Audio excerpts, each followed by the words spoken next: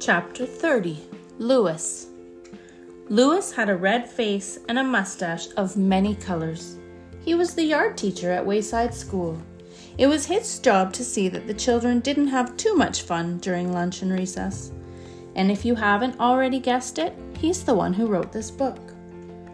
On June 10th, there was a blizzard. Louis was afraid that the children would have too much fun, so nobody was allowed outside. "Class," said Mrs. Jules, "after you finish your lunch today, come back up to the classroom. You're not allowed outside." The children all went to the lunchroom. Miss Mush had made tuna surprise. They looked at it and hurried back up the stairs. There was nothing to do. "Now, class," said Mrs. Jules, "I know that you're all bored, but I have a special surprise for you." "I hope it's better than tuna surprise," said Maurecia. Mrs. Jules continued, "Louis is going to come up and entertain us. He will tell us a story.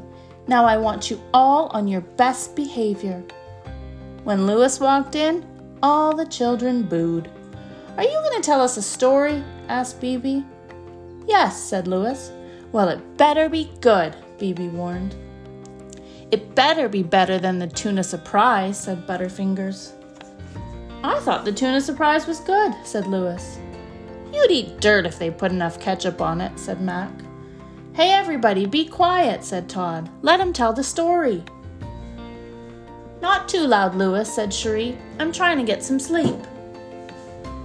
Louis sat in the middle of the room and all the children gathered around. Louis began his story. "This is a story about a school, very much like this one. But before we get started, there's something you ought to know so that you don't get confused. In this school, every classroom is on the same story." "Which one, the 18th?" asked Jenny. "No," said Louis, "they are all on the ground. This school is only one story high." "Not much of a school," laughed Damien. Louis continued, "Now you might think the children there are strange and silly. That's probably true. However, when I told them stories about you, they thought that you were strange and silly." "Us?" the children answered. "How are we strange?" "I'm normal," said Stephen. "Aren't I?" "As normal as I am," Joe reassured him.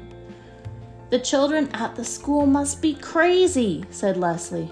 "Real Lulus," Maurecia agreed. "Tell us about them, Louis," Bibi demanded. "For one thing," Louis said, "none of these children has ever been turned into an apple." "That's silly," said Dee Dee. "Everybody's been turned into an apple. It's part of growing up." Louis continued, "Dead rats don't walk into the classroom wearing raincoats." "What do they wear? Tuxedos?" asked Todd. "And girls never try to sell their toes," Louis added. "Well, no wonder," said Leslie, "at today's prices." Louis continued, "They don't trade names or read upside down. They can't turn mosquito bites into numbers. They don't count the hairs on their heads. The walls don't laugh, and 2 + 2 always equals 4. "How horrible," said Damien. "That's not the worst of it," said Louis. "They have never tasted Maurecia-flavored ice cream." A hush fell over the classroom. "Mrs. Jules, I'm scared," said Allison. "Is there really a school like that?" "Of course not," said Mrs. Jules. "Louis was just telling a story." "It was a good story," said Leslie. "I thought it was stupid," said Kathy. "I liked it," said Rondi. "It was funny." Mrs. Jules said, "Louis, it was a very entertaining story, but we don't really go in it for fairy tales here. I'm trying to teach my class the truth." "That's all right," said Louis. "I have to go down to room 29 now and tell them a story." He started out the door. "Class," said Mrs. Jules, "let's all thank Louis for his wonderful story." Everybody booed.